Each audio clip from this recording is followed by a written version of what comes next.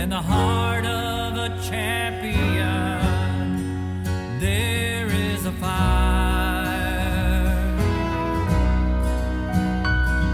and the flames are controlled by burning desire to be the best you can be, so everyone will see.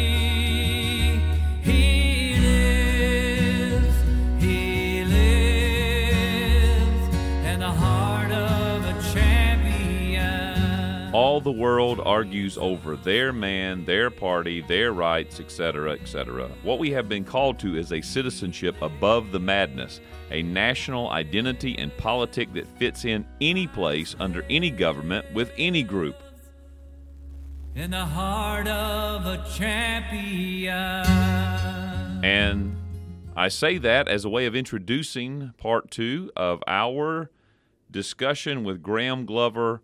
Is the world really falling apart, or does it just feel that way? So how have you felt about this recording there, Easy Target?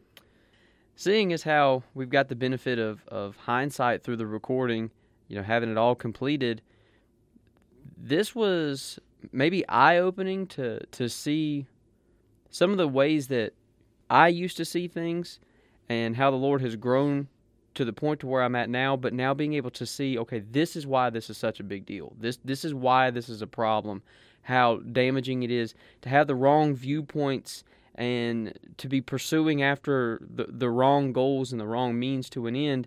It hinders our ability to live for the kingdom life, which is what we're called to do. And so it's definitely a necessary discussion to have, and some open and honest self-evaluation is needed as well.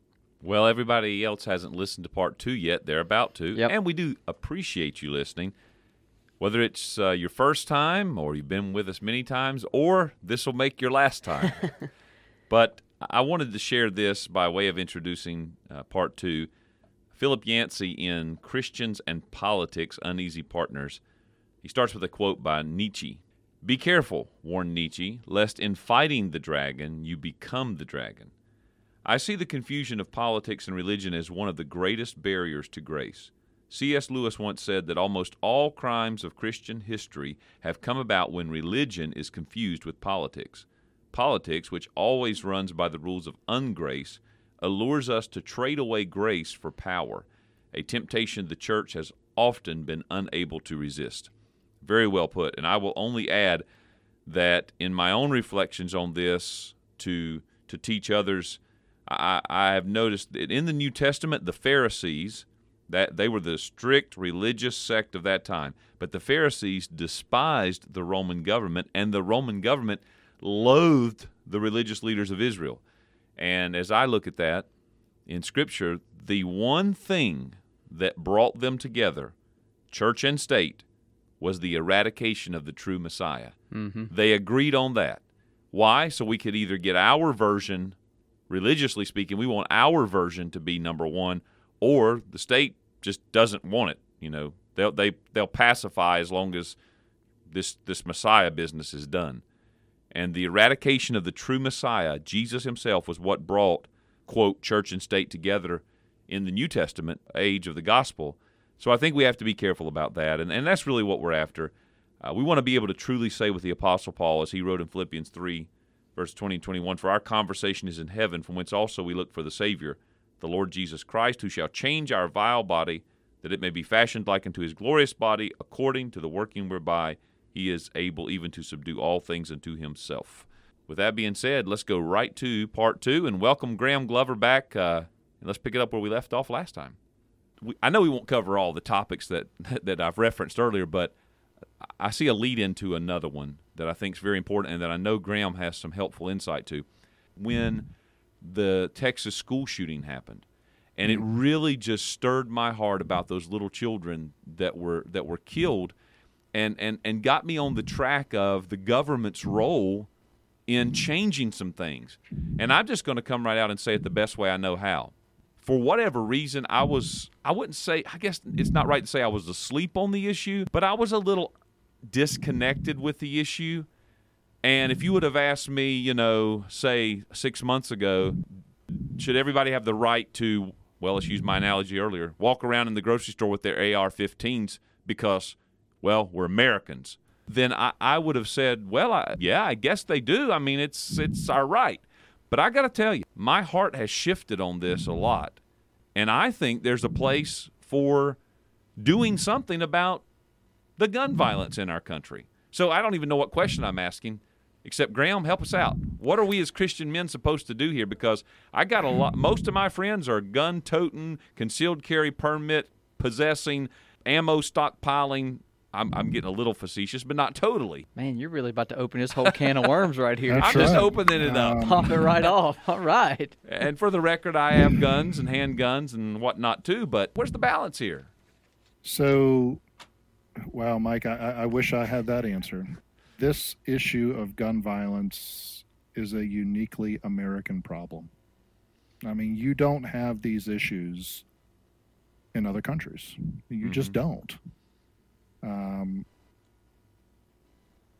And, you know, if there is an issue that I would probably be on the left wing about most, it would be this issue.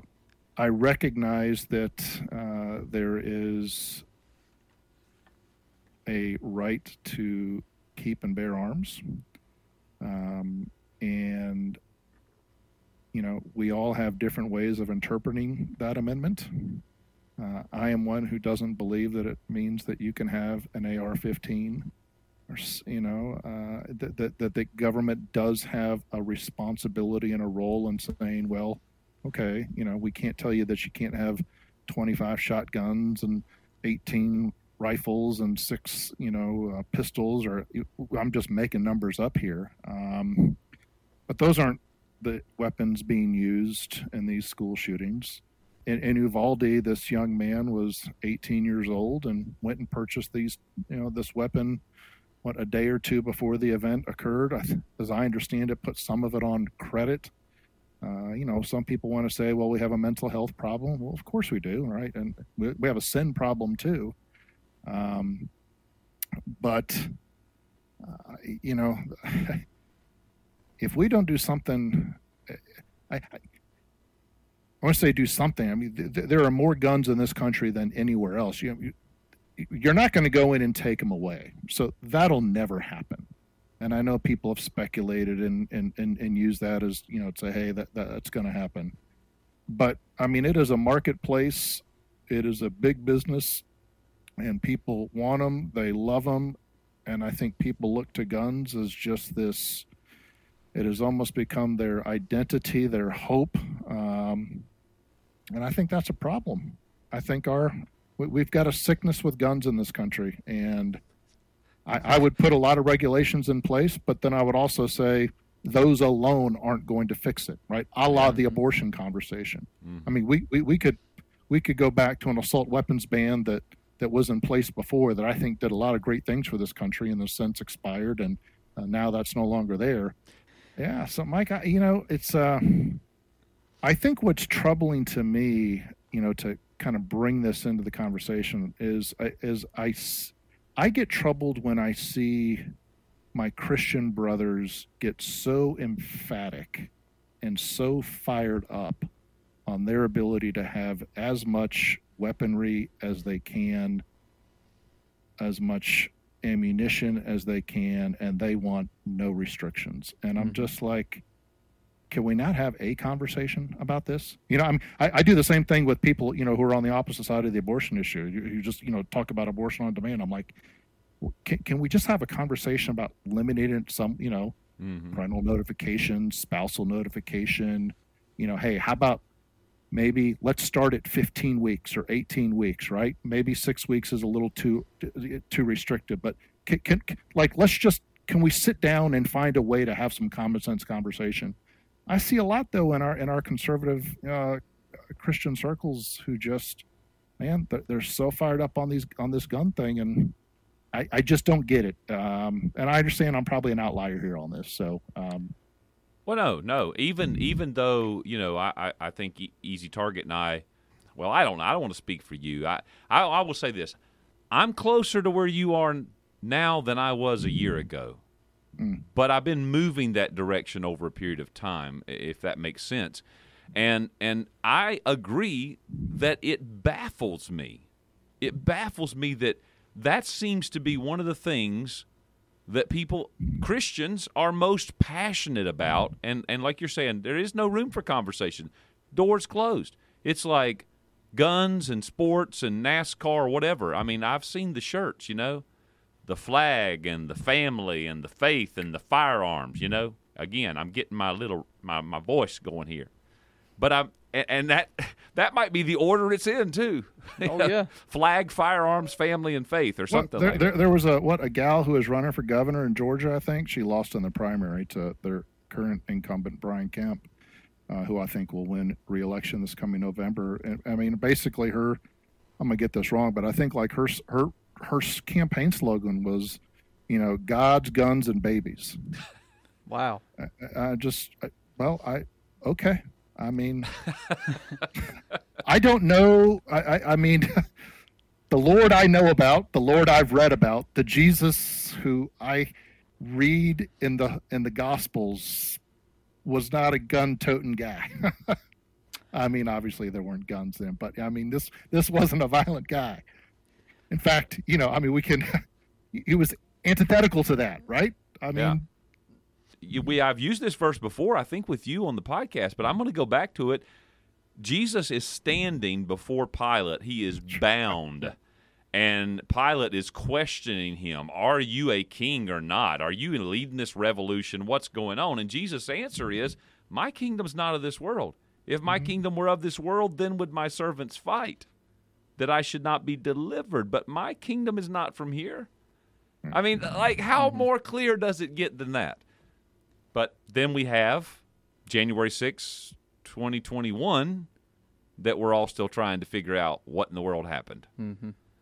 Like where I stand on this, so I guess between the three of us, you've got progression, because I'm probably further to the right than either of the other two of you all. He still believes in hand grenades. No, but I will say to the point that I have come to, if the government was to show up at my door and say, look, give us all of your firearms or we're going to shoot you where you stand, I'm not dying for my Second Amendment rights, so to speak, because I know that's the big thing that I hear so many conservative Christians say. Well, if we don't do this, then the government's going to come in and do X, Y, and Z. Who is that government? I don't mean to interrupt you here, but I've always found that perplexing when my conservative friends say, well, the government's going to come take our guns. I'm like, well, who? Well, the government. Yeah, but who in the government? I mean, like the military? Because those guys are pretty conservative. The police? Because those guys are pretty conservative.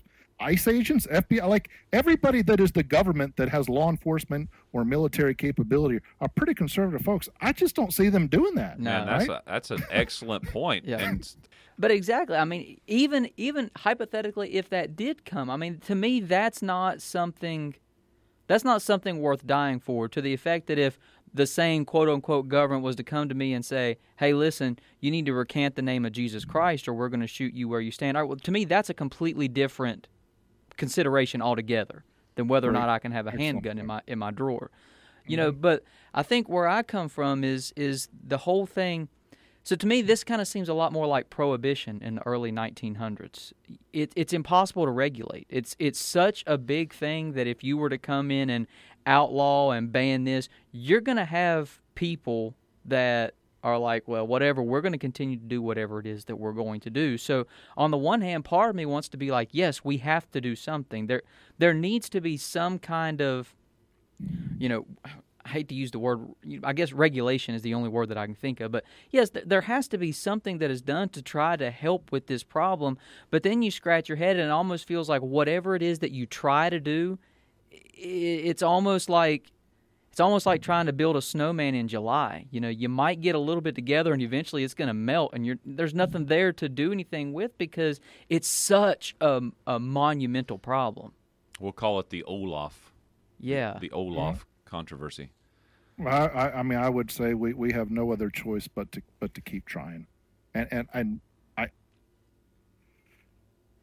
tell me another country in this world that has this problem like we do. I'm not saying there aren't gun violence in other countries. I'm not at all, but you don't have school shootings like we do here. It's a problem. So to do nothing is not the answer. Sure.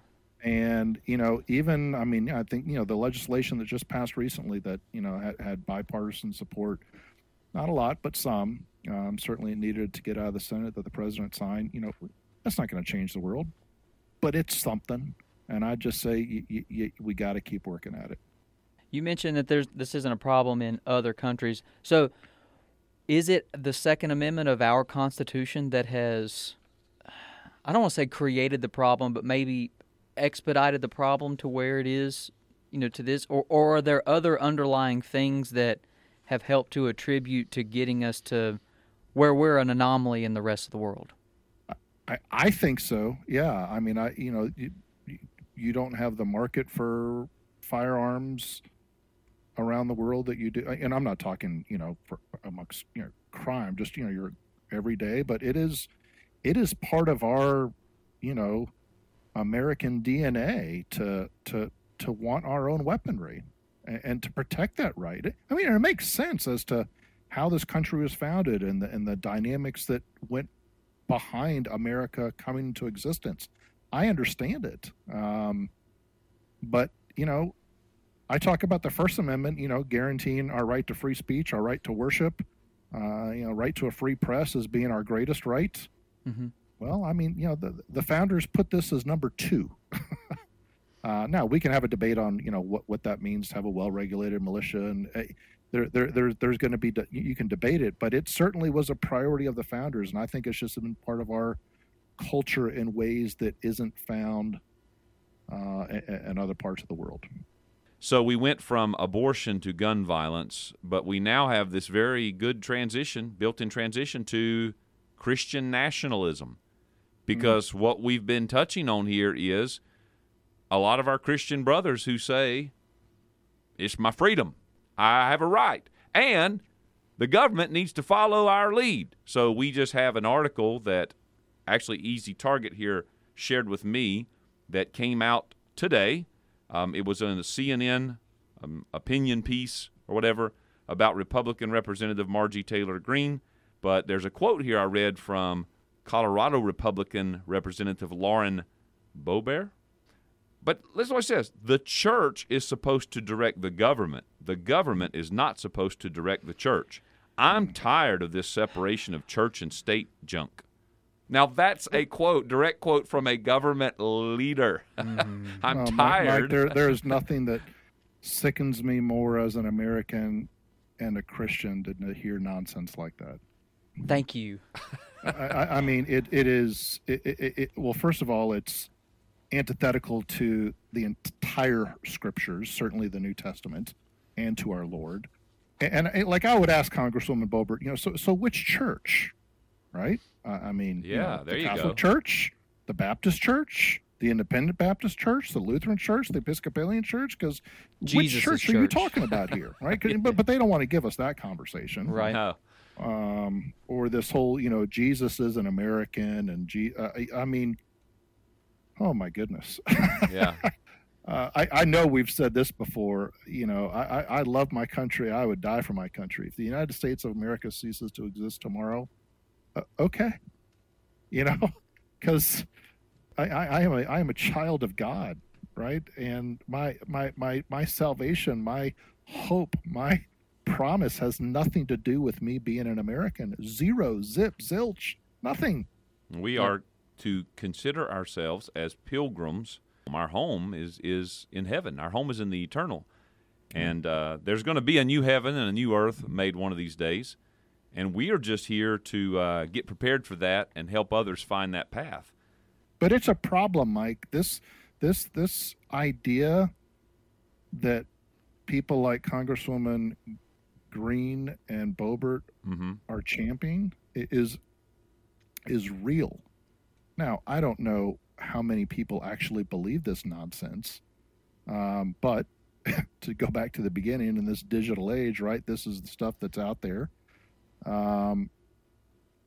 And it's people think this is true, right? That we are, we should be this Christian nation, which I've never understood.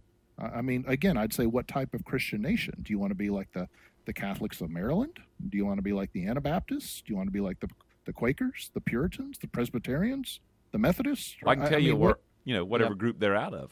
let's get out of the Christian talk too, right? I mean, there are a lot of great Muslim Americans and Hindu Americans and Jewish Americans who are champions for many issues that we hold dear to our heart.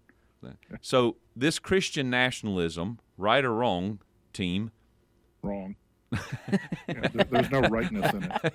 well, the Trump Mike, speech. take this to something though as simple as I don't know how you guys feel about this, but people say to me, we need prayer back in the schools.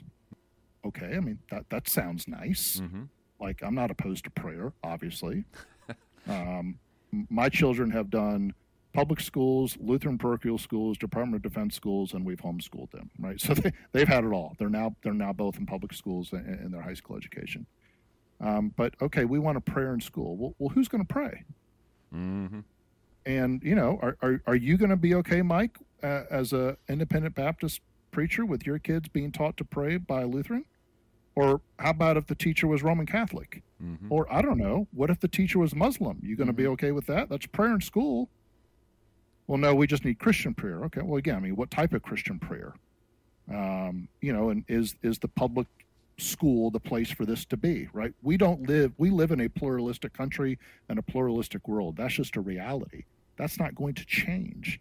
So, when people say, hey, we need to Christianize our country and we need prayer in schools, just take that as a small example.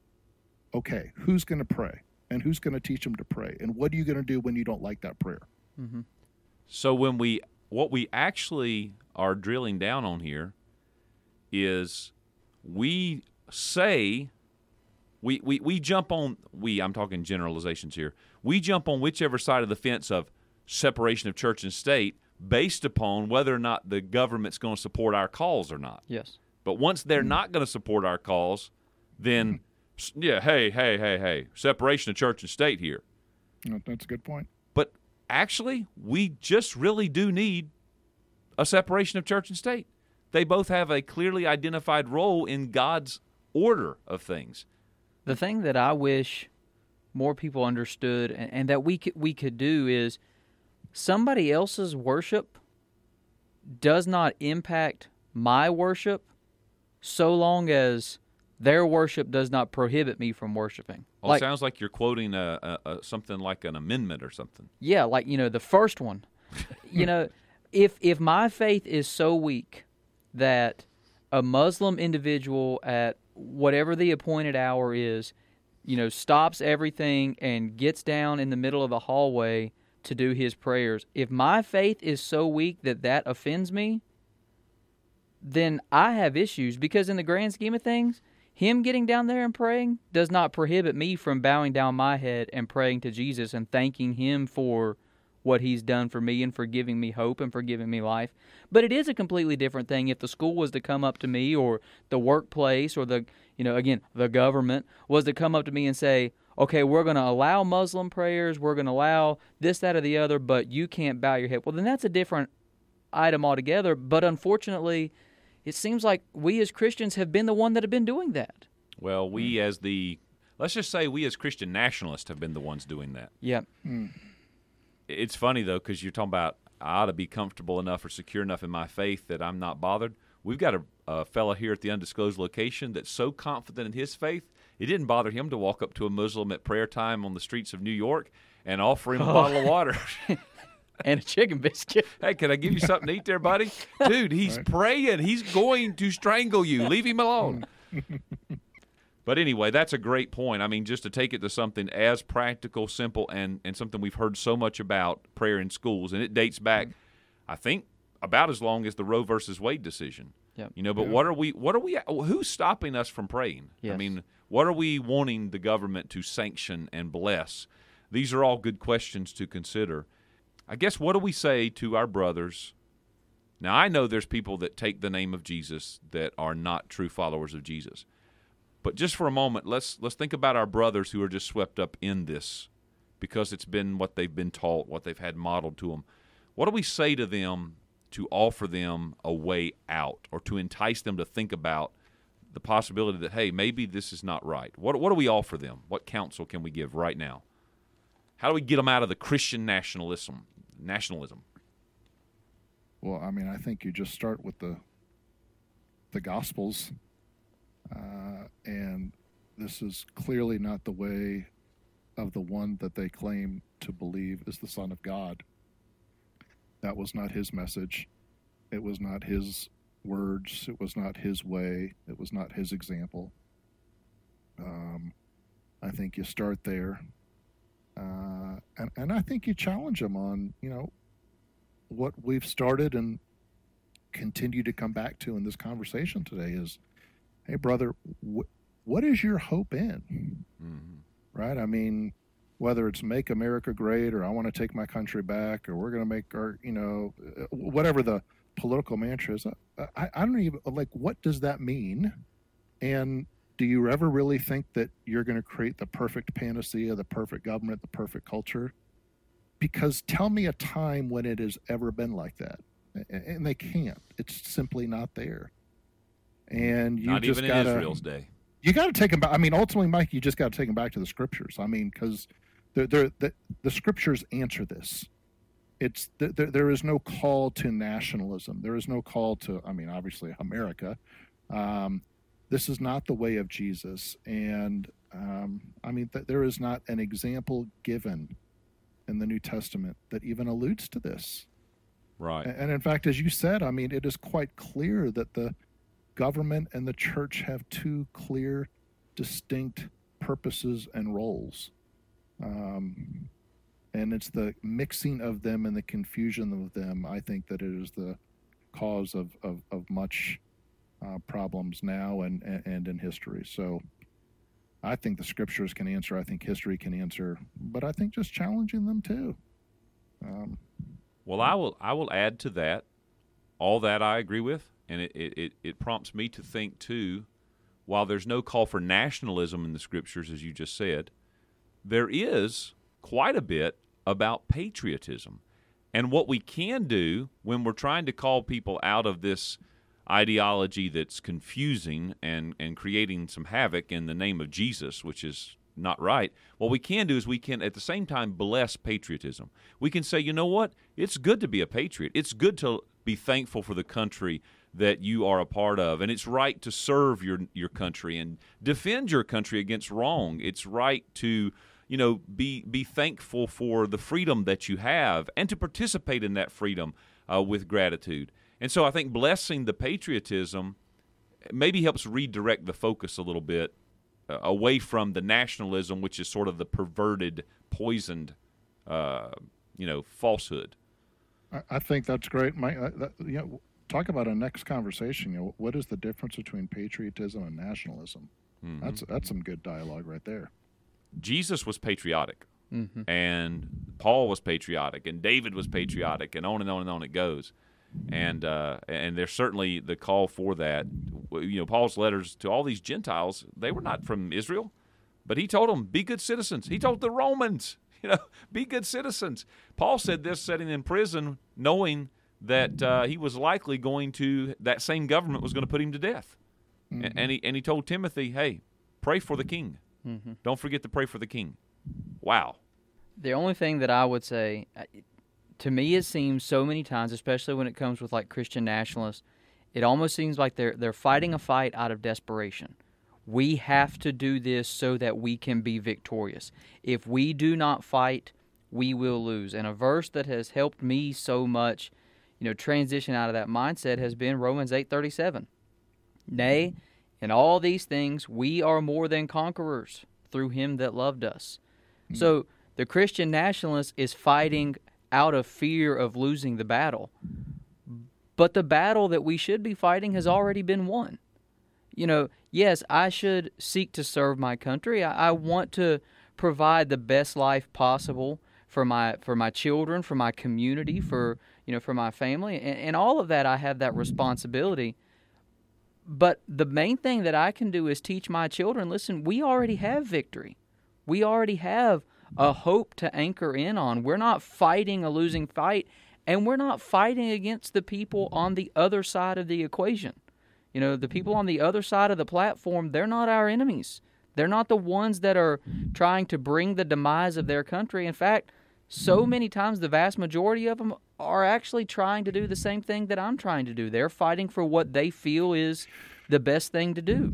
And so if we can look past that and we can talk, there will be some disagreements and disagreements. There'll be some disagreements and there'll be some friction and some conflict, and all of that is fine. But my attitude and my joy and my peace will remain so long as I remember I'm already more than a conqueror, and that will better enable me to be the Christian, the patriot, the father, the son, the brother, the minister that I need to be in this life. Well, I'll get my attitude right when they get their attitude right. Yeah.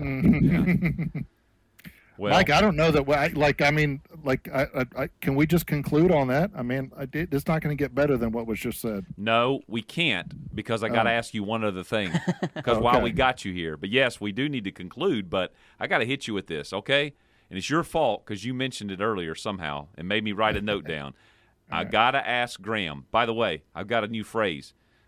When Graham was talking earlier, you said something about grandstanding. You said, Yeah. I'm just kind of, and I thought we could rephrase this. Now we want some Graham standing. Yeah. So what I'm asking for now is some Graham standing. I want to know, President, who am I going to have to pick from in 2024? Wow. You know, I am neither a prophet nor the son of a prophet. I really am not yet convinced that Donald Trump is going to run. I don't know if President Biden will run again.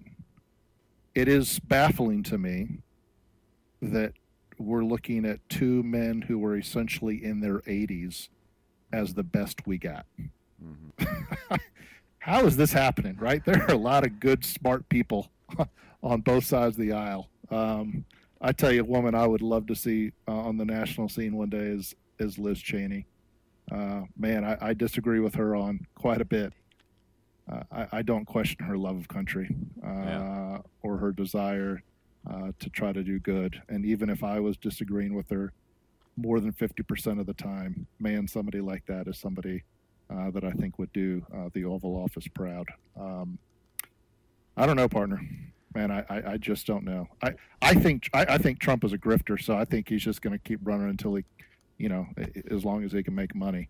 But I'm not even convinced that he would get the nomination. I tell you what, if the Republicans want to lose, they'll nominate him because I think he would guarantee that the Democrats win re-election.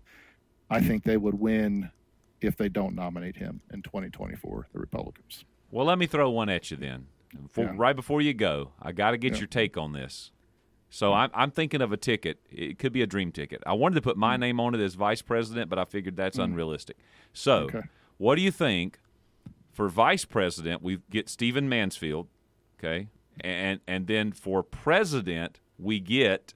All right. What do you think about Matthew McConaughey? A McConaughey-Mansfield ticket. All right. I got to say, I'm being a little humorous on that, but I got to tell you, the rumblings are out there. I mean, if you would have said 6 years ago that Trump would have been elected, or 7 years ago when he first, I would have been like, no way. So, my political predictions are garbage. Well, if Matthew McConaughey listens to this episode and he wants to talk to me about my thoughts, just hit us up at codeofmangen127@gmail.com. There you go. Well, Graham, we certainly put you on the spot with a lot of these questions, but they're hard questions that we all have friends that will listen that will disagree with us, but I hope what we've modeled here is the importance of having conversations about tough things and understanding and realizing that there's a place we need to get to where we're actually helping people for the cause of the kingdom, the gospel of the kingdom, for the name of Christ, and that's ultimately our goal. And so thanks for being willing to come and get put on the spot again. Love it. Let's do it again soon. We're gonna get it marked down. So to all our listeners out there, by the way, those still looking for Napoleon, So you are see we. him, say hello, and God bless you. We'll see you next time. In the heart of a champion, there is a fire,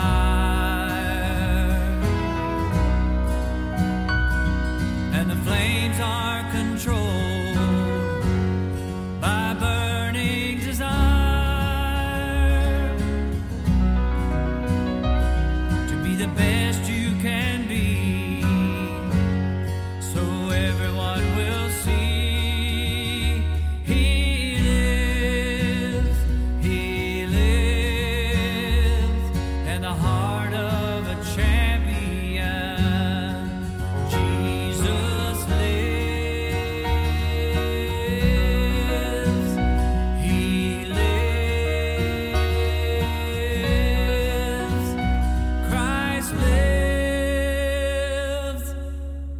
In the heart of a champion.